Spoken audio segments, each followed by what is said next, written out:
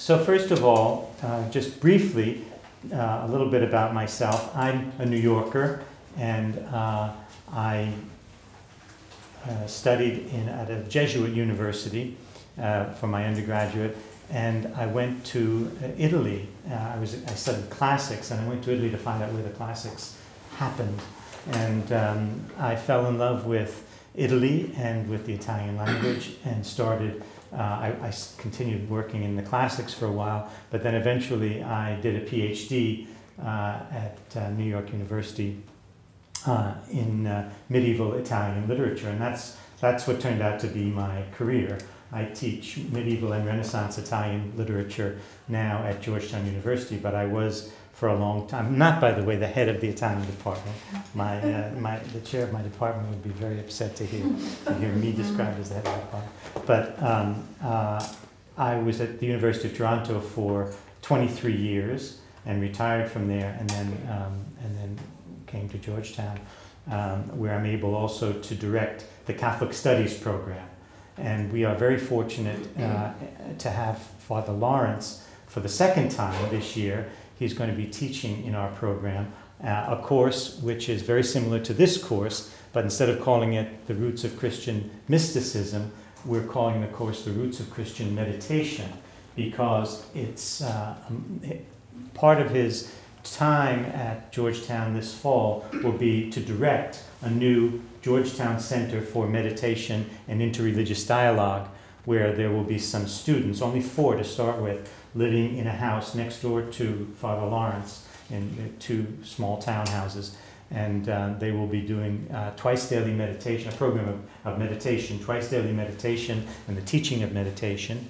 And they'll also be doing interreligious dialogue. They'll be doing that in a small group every week, and then for the entire university community once a month. So this is the first attempt to get this kind of a center going in a university. It's a little bit difficult to know how to approach young people with meditation, and so we thought we'd get young people to do it. So these 4 undergraduates will be the ones who will be really running this program with Father Lawrence's help. So I'm also hoping that this course will be a continuing course, which, if Father Lawrence is not there, either I will teach it or someone else will teach the course. And I hope Dante will, when I teach it, Dante will certainly have a central place, because, well, Dante does have a kind of central place.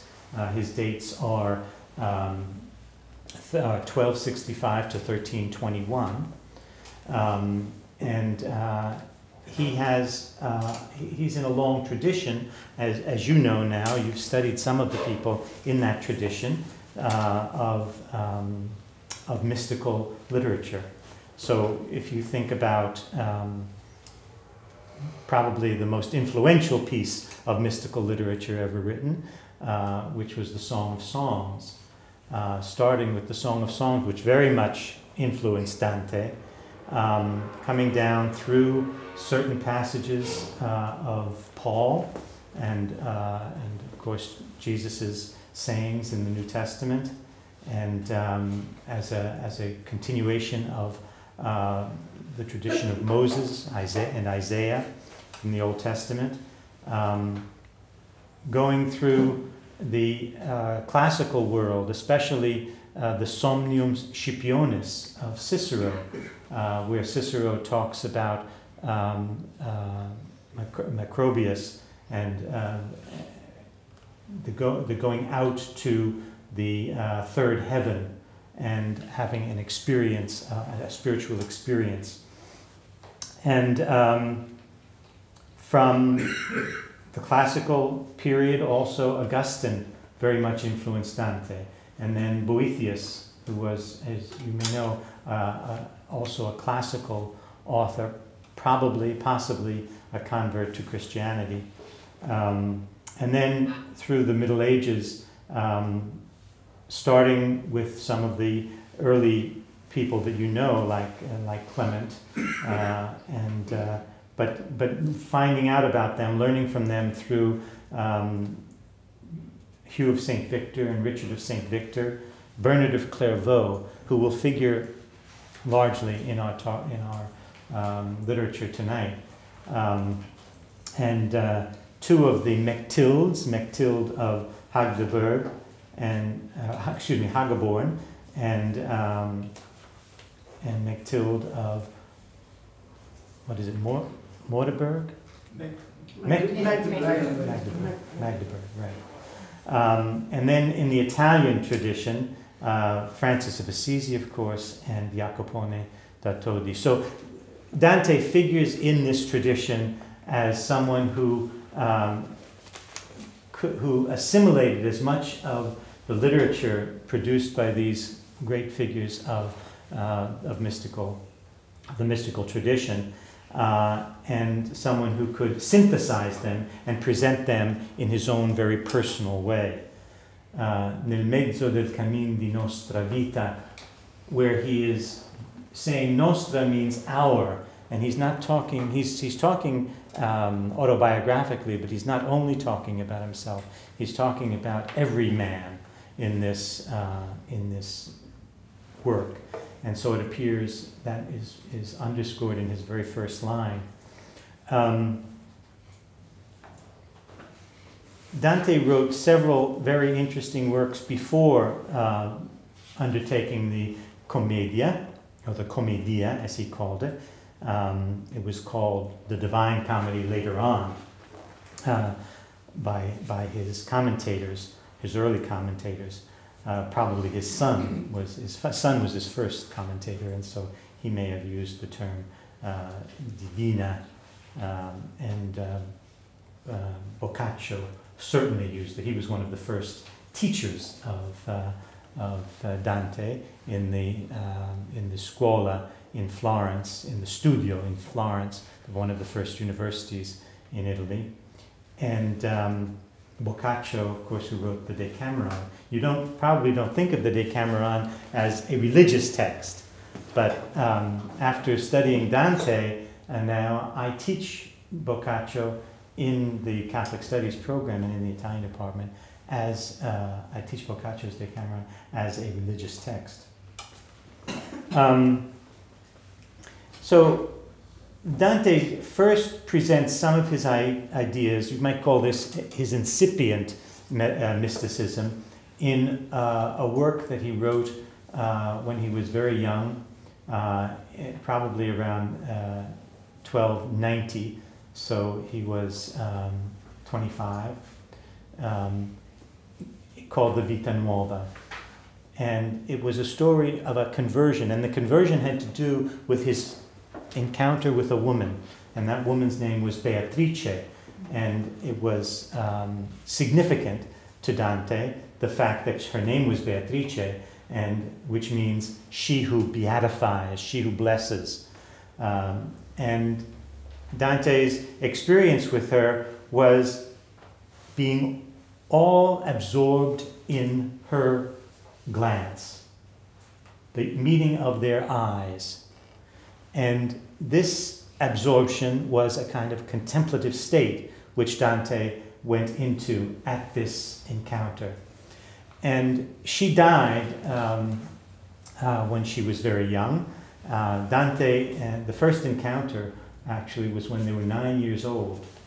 And they had some few encounters in her life. And after her death, he wrote, or during this early period of his, let's say, his teenage years, he started writing poetry to her. And then during the early period after her death, he continued writing poetry to her. Then he collected this poetry into this book called the Vita Nuova. And he commentated on it. So it's, in a way, it's a book of how to write love poetry. It's a kind of a manual of writing poetry. But in it, we also see this autobiographical experience that he had with Beatrice. And at the end of that book, of the Vita Nuova, he says that he will write things that have never been written before about the miracle of a woman. And then we assume he lets all that go and starts doing other kinds of writing. And the first substantial piece of writing is that he does after this is the Convivio, in which he tries to write a philosophical treatise in which he again presents some of his poetry and explains it, but this time in a philosophical, from a philosophical point of view. And I think he probably was trying to get at the same thing that he eventually got to in the Divine Comedy, but in prose and in strictly philosophical language, which he learned from the scholastics. And here you might call that a kind of imperfect mysticism, the imperfect mysticism of the Convivio, in which Dante tries very hard to present the voyage of knowledge to God through in a scholastic way. Scholasticism, you may know, was the medieval retelling of the history of philosophy from Aristotle, especially from Aristotle's various works that they had access to, especially the Ethics. He gave up with the Convivio when he was about halfway through, and decided to write, or he probably had already started to write, the Divine Comedy, and saw that that was going to be his way of doing it, of presenting this vision that he had. And he spent he started writing the Divine Comedy around 1304 and finished it just shortly before his death.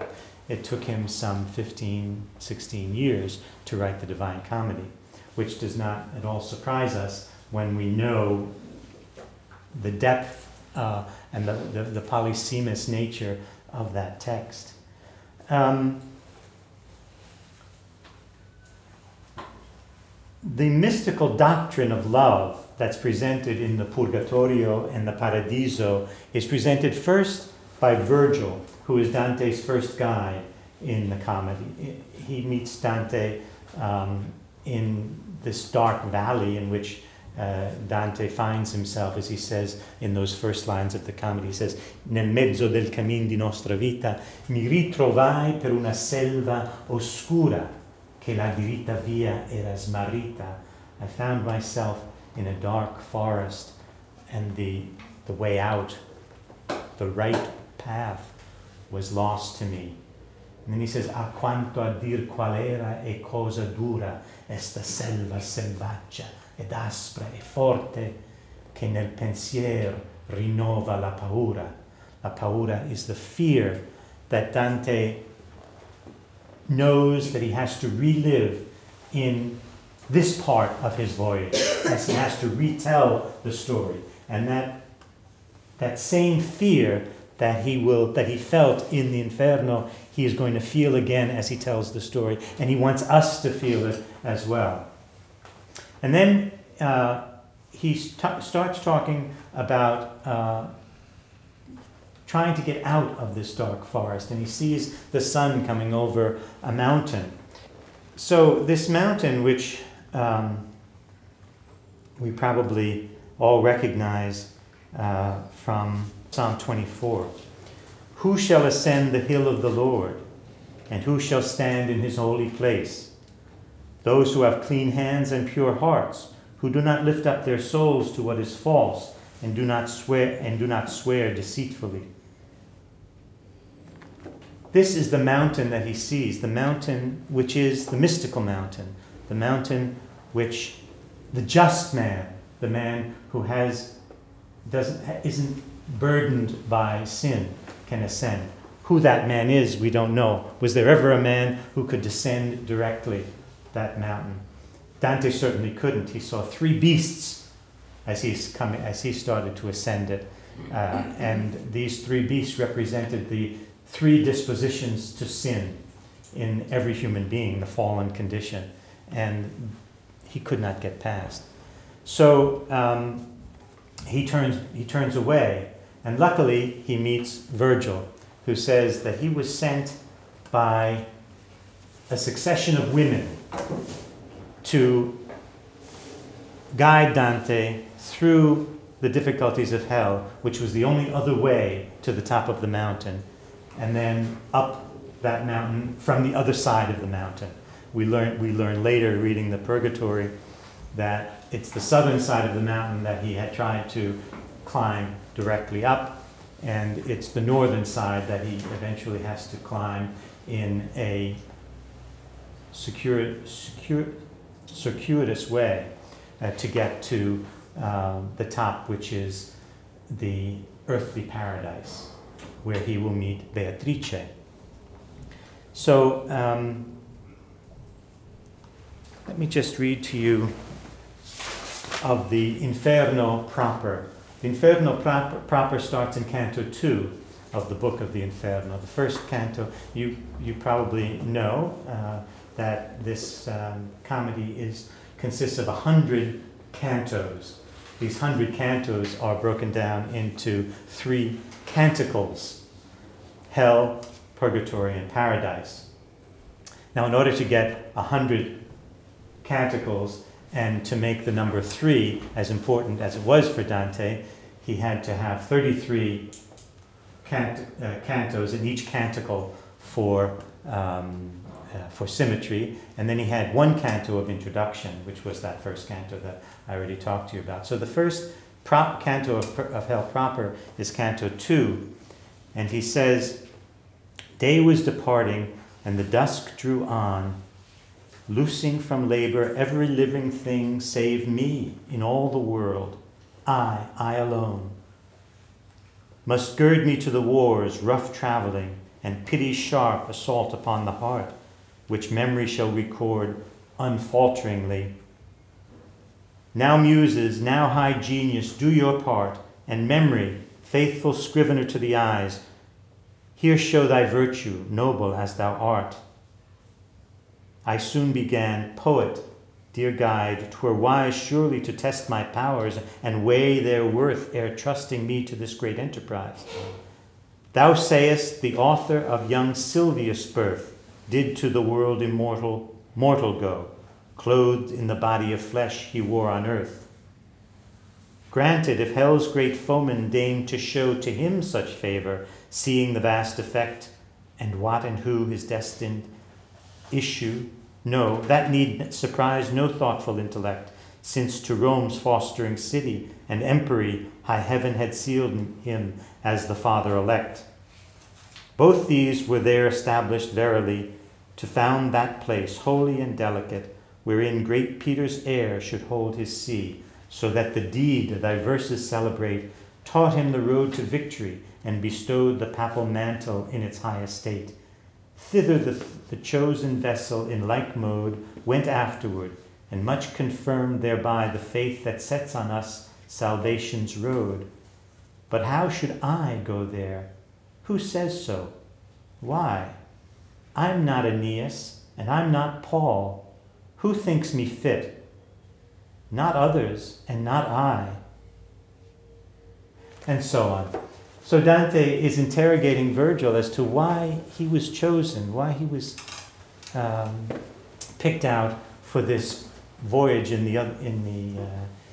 the 3 realms of the afterlife. And Virgil explains to him that although he is not Aeneas, who founded Rome and therefore paved the way for both the empire and the church, the two guides of humanity, the spiritual and the temporal, to have their place on earth. And he wasn't Paul, who was, as you remember from the New Testament, was lifted up into the 3rd heaven. But he also, in an apocryphal book, which Dante was familiar with, had a voyage into hell. So Virgil explains to him that this woman came to him, and her name was Beatrice. Dante recognizes this name. And she came to him because she was sent.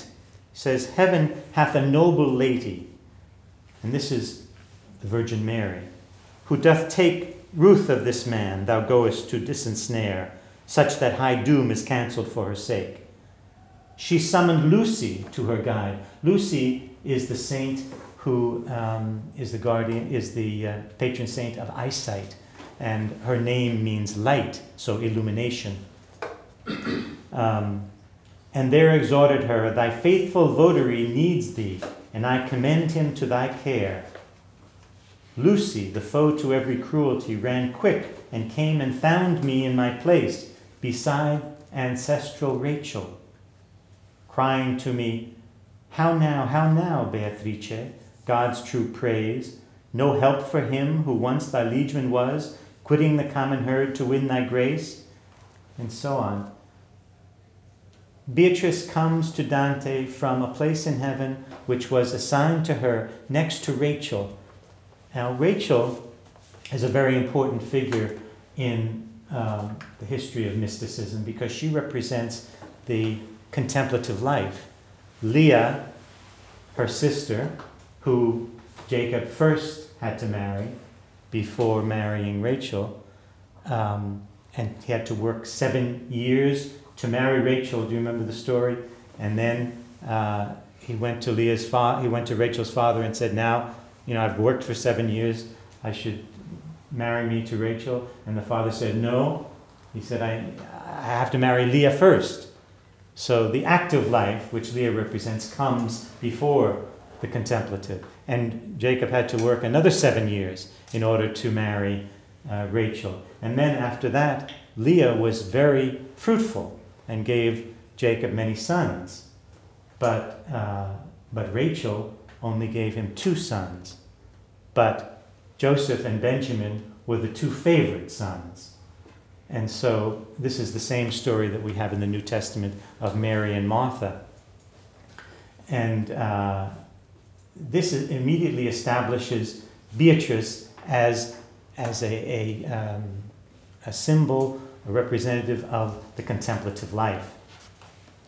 So Dante establishes early on that he is aiming toward an experience of contemplation.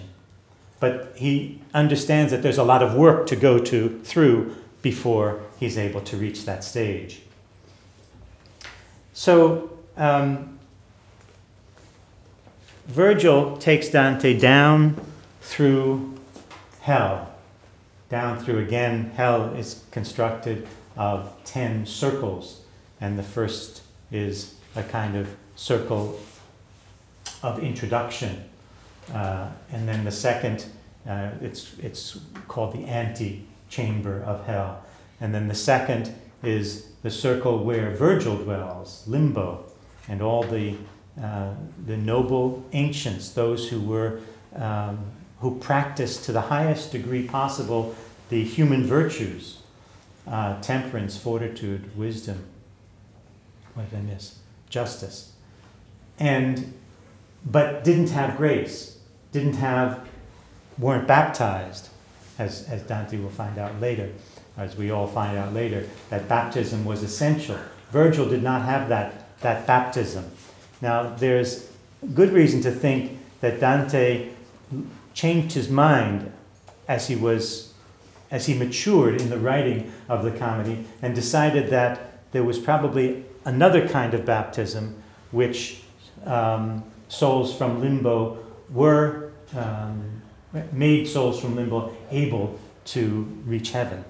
And so he placed souls in heaven and encountered souls in heaven who were from ancient times and were achieved baptism somehow through desire,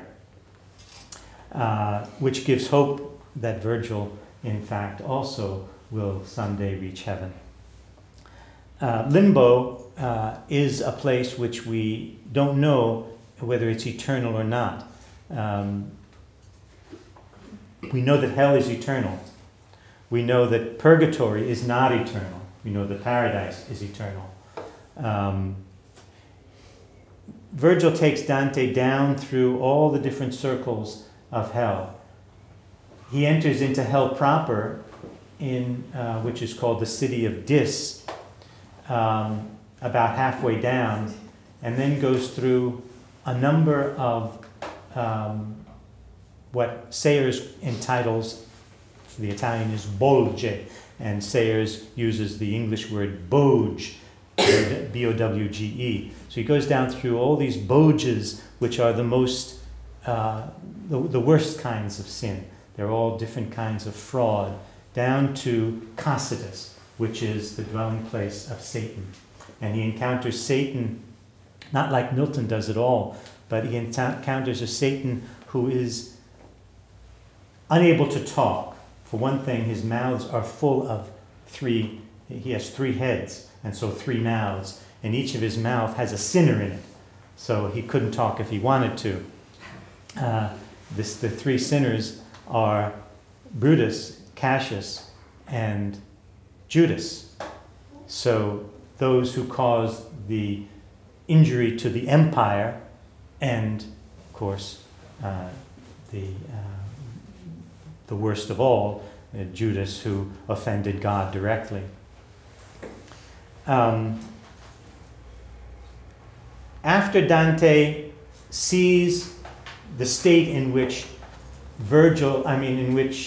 Satan keeps himself. Satan was a seraphim, and the seraphim had 6 wings. So Satan was, by the way, angels, we find out eventually through the reading of Paradise, are not like humans, in the sense that each angel is its own race, if you like, or genus. So each angel is like a human.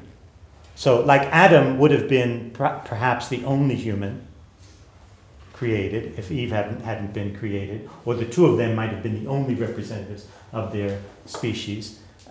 Each angel is the only representative of his or its species, because angels don't have sex. And Satan is a fallen seraphim with 6 wings, which he keeps fluttering all the time, and which keep the waters that he's immersed in, that all flow down to the center of hell, frozen. So he's totally immobile. So he can't speak, he can't move, and he keeps this. He keeps himself in this state. So this is Satan's punishment, and it's the punishment that fits the crime, because he was the greatest of all sinners. And so Dante calls this punishment that fits the crime contrapasso. I'll write it in English. The Italian has 2 P's, but Dante actually used the Latin spelling, which had 1 P. Contrapasso, passo has to do with suffering, and contra has to do with a sense of appropriateness, not so much counter, but appropriate suffering, and you can see how that works with Satan, especially the part where he punishes himself. And this is typical of every sinner that Dante encounters throughout hell. There is a contrapasso which shows you how it's not Dante who's punishing the sinner, it's not God that's punishing the sinner, it's the sinner who's punishing himself in a particularly appropriate way for the sin that characterized his life. Of course, all sinners, as you go further down, the sinners will have all the sins that you've encountered so far. So the simple way to look at that is you have lust is the first sin that Dante shows, and that's the famous story of Francesca and Paolo, and the way they simply fell into each other's arms and then were killed immediately by Paolo's brother, who was Francesca's wife, and so was sent to hell for all eternity. And Dante has a show of understanding for that sin, how easy it is to fall into sin. But once you've fallen into sin, then each sin becomes a composite of all the sins that went before it. So that the worst sins of fraud, for example, were done by people who had already inured themselves deeply into sin. So contrapasso is kind of the rule of hell. But then we go into purgatory, and Dante gets to purgatory by climbing up through a fissure that is created by the river Lethe, which has created this fissure and trickles water down into Cocytus, which keeps Satan and all, since that's the center of hell, keeps all of hell in that condition, in that icy condition. And the river Lethe is the river of forgetfulness from classical literature, from classical mythology, which we see again when we get to the top of purgatory, when we get to earthly paradise. There are two fountains creating rivers, and these two fountains are self-perpetuating sources of water created that way by God. One is called Lethe, which is the river of forgetfulness. The other is called Eunoe, the Greek word which Dante adapts, which is the river of good remembrance. So the story of purgatory is you go from the shores where all souls who are saved, who have accepted their redemption, are deposited by a boat driven by an angel. The shore which Ulysses, who was one of the sinners punished in the circle of fraud, the shore that Ulysses couldn't get to, was drowned just before he got there. Ulysses is a kind of anti-Dante. He's the human being who tries to go against God's command. I don't know if you know the story, which was not in Ulysses. Was not in Homer, but was about Ulysses, created in the Middle Ages, which was that Ulysses, after he returned to Penelope, he got bored and decided that he would set off again with a bunch of his companions and have more experience of knowledge. He wanted the ultimate experience of knowledge. In order to gain this experience of knowledge, he had to disobey the command, which was the command of the gods, which was not to go beyond the Pillars of Hercules. And in other words, not to go out into the Atlantic from the Mediterranean. And he went out, and then he saw the mountain of purgatory. So he saw salvation. And but before he could get there, he and all his crew is drowned. So his voyage is the voyage of failure, because it was human ability without divine grace. So Dante is able to start the climb up the mountain of purgatory and encounters all the souls who have accepted their sin. They've recognized their sin.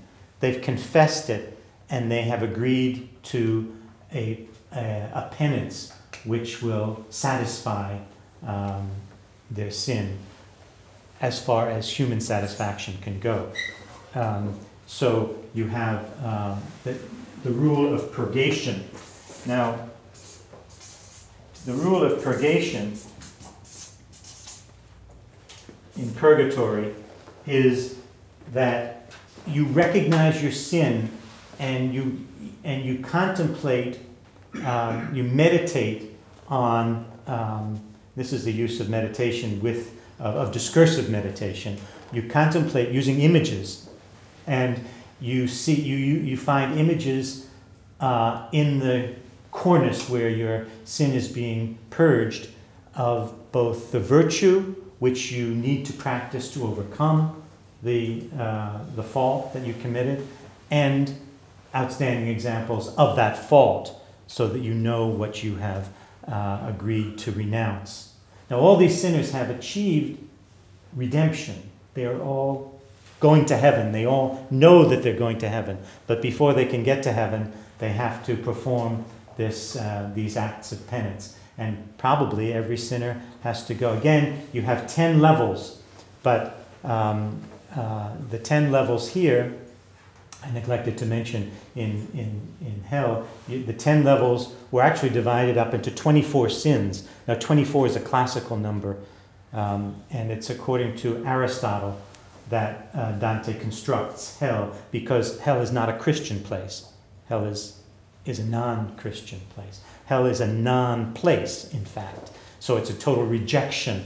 Hell is the lack of existence, Dante understands, Dante explains. So it's what is rejected is what God has not revealed. But purgatory is a place of revelation. And so it's constructed according to Christian symbolism and architecture. And so you have 7.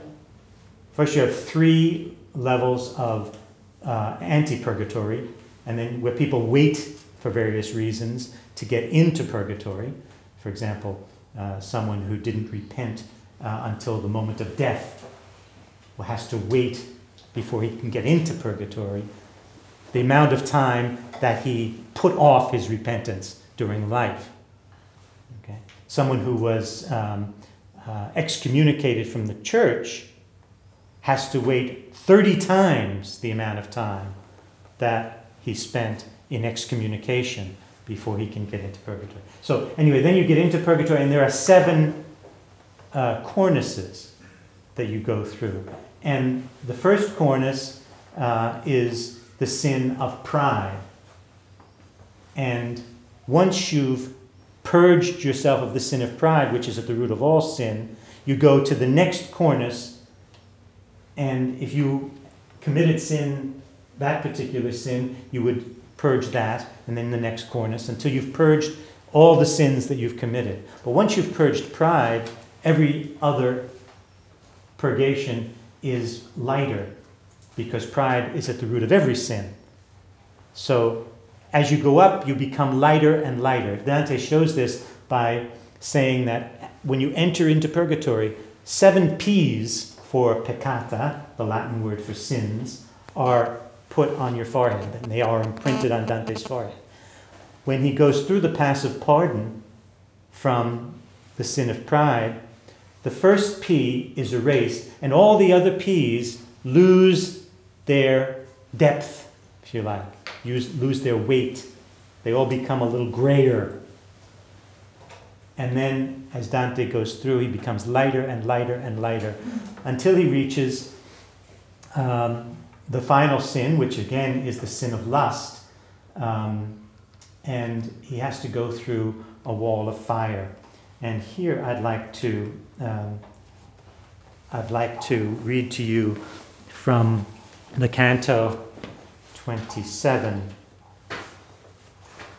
of Purgatory, where the rule of purgatory is that purgatory is like chronologically and geographically like Earth. So it feels the influence of the heavens, except if you're on a mountain, the higher you go, there's different influences, atmospheric influence and so on. But what happens during the day is that you are actively able to purge your sin, to do your penance, to execute your penance. The day is perfectly divided into 12 hours of day and 12 hours of night. And in the 12 hours of night, you are not allowed to do anything active. You must sit in contemplation. So this is the basic rule of purgation. You have the 7 virtues that counteract the 7 sins that you actively work at during the day. For example, the one of pride is you must walk with a heavy weight on your shoulders, bowed down to the ground. And you go around in a counterclockwise because you're always turning to the right in your purgation. So if you go counterclockwise, always turning to the right, counterclockwise. You are, in fact, undoing what time has done for you on earth. Okay? So the aim is to reach a state of perfect innocence where you no longer know sin and are no longer tempted to sin. So the rule is that during the day you exercise the virtues, which are the practical cardinal virtues, the ones that Virgil represented, for example. And at night you must contemplate the theological virtues.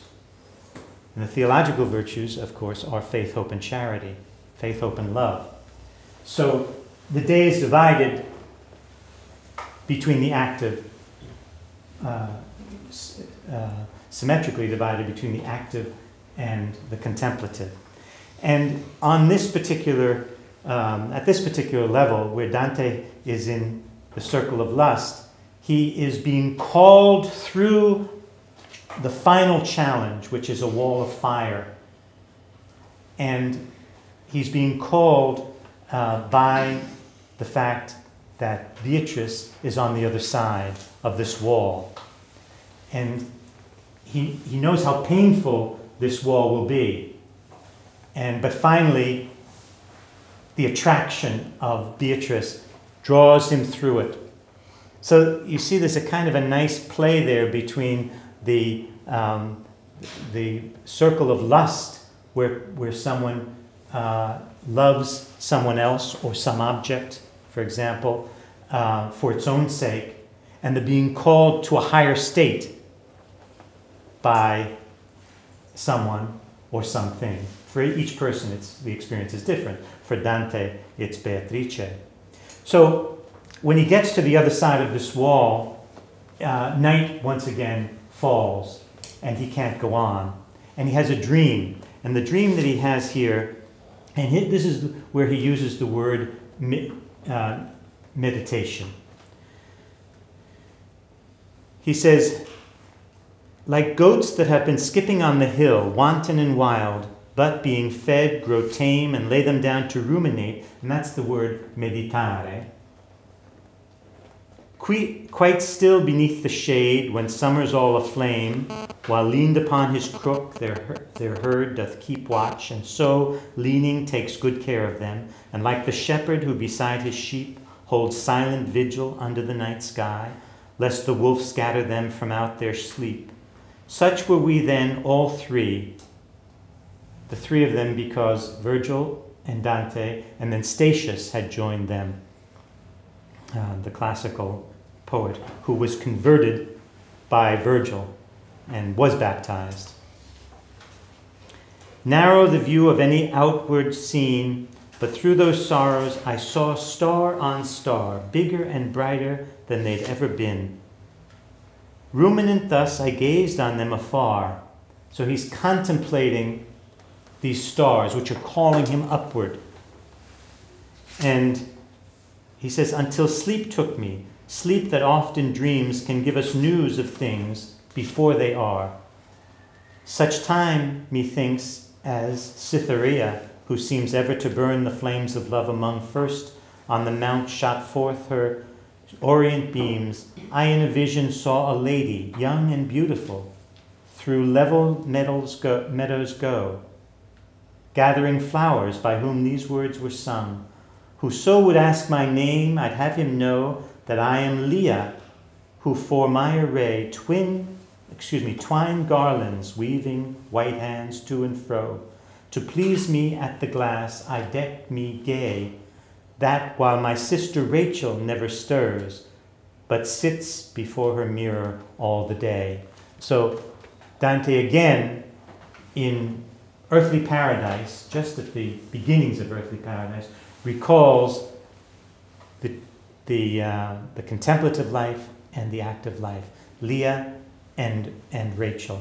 Now, Leah is, or this woman who represents Leah, or who is saying that she is a Leah type, her name is not given until the very end of Purgatory, was a handmaid of Beatrice.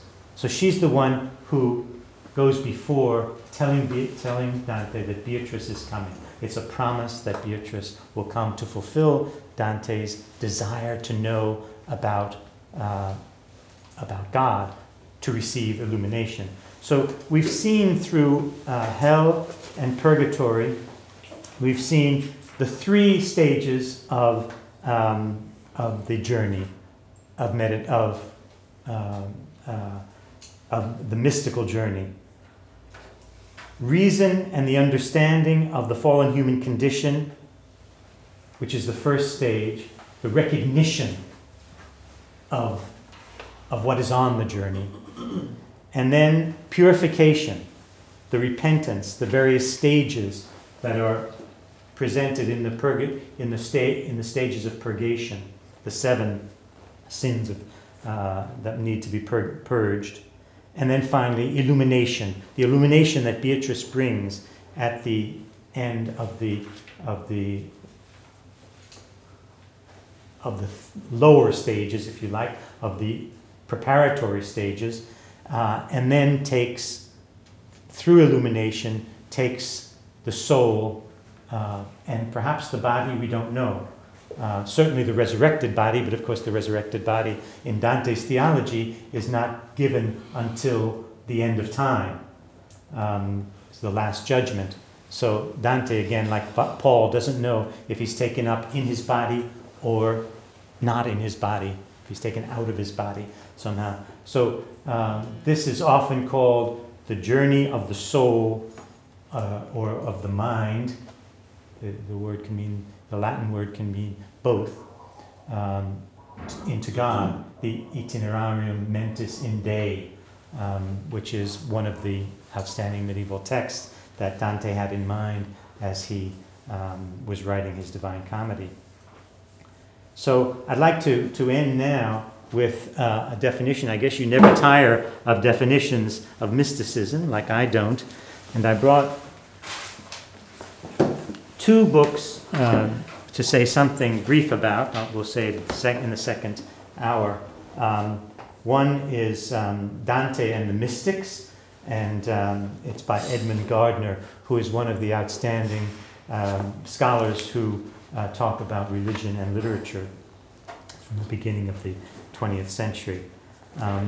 So listen to this definition of mysticism. We might define mysticism as the love-illumined quest of the soul to unite herself with the suprasensible, with the absolute, with that which is. Certain pantheistic mystics find the goal of this quest in the union of the soul with the spirit of love and beauty which they recognize in nature, as expressed by Wordsworth in those splendid lines at the end of The Recluse, and by Shelley in the whole allegory of the Prometheus Unbound. The medieval mystics and his Catholic successors find it in God, the first cause, a goal only to be attained perfectly and continuously in the hereafter, but realized partially and fleetingly by anticipation here and now.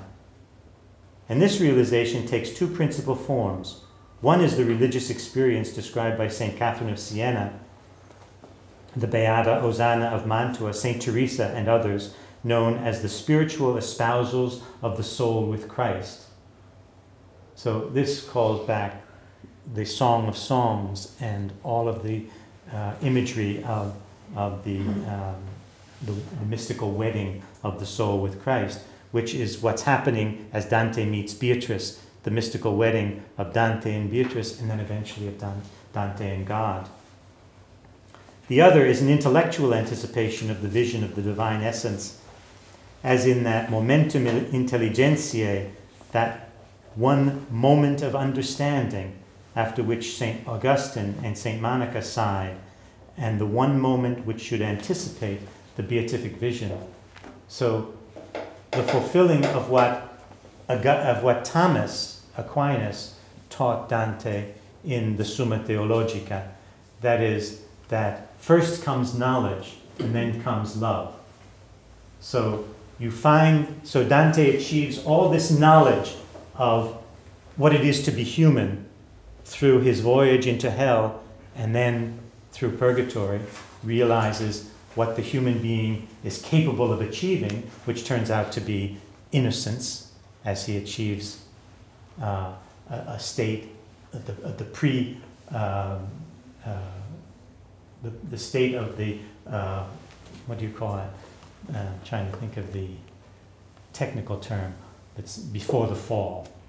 It's not pre-Edenic. Prelapsarian. The prelapsarian state, so that there's perfect innocence like a child. And then Dante, in that innocence, but in that full knowledge of it, which he comes to through first forgetting sin in Lethe, the rivers of Lethe. He forgets the sin, but in Eunoe, he remembers all the good things, including what the sin was able to accomplish. The good things that sin accomplished, that is, bringing down God's grace. So,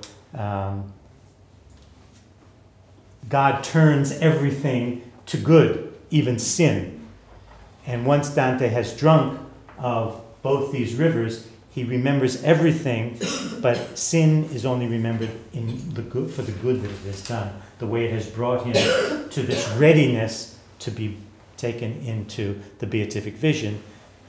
Another word for that Dante uses is to become more than human, which is the word transhumanar. Dante invents this word, transhumanar, to become more than human, which also means to become like God, or even to become God, in fact, to be deified. And there's a whole discussion of that kind of deification.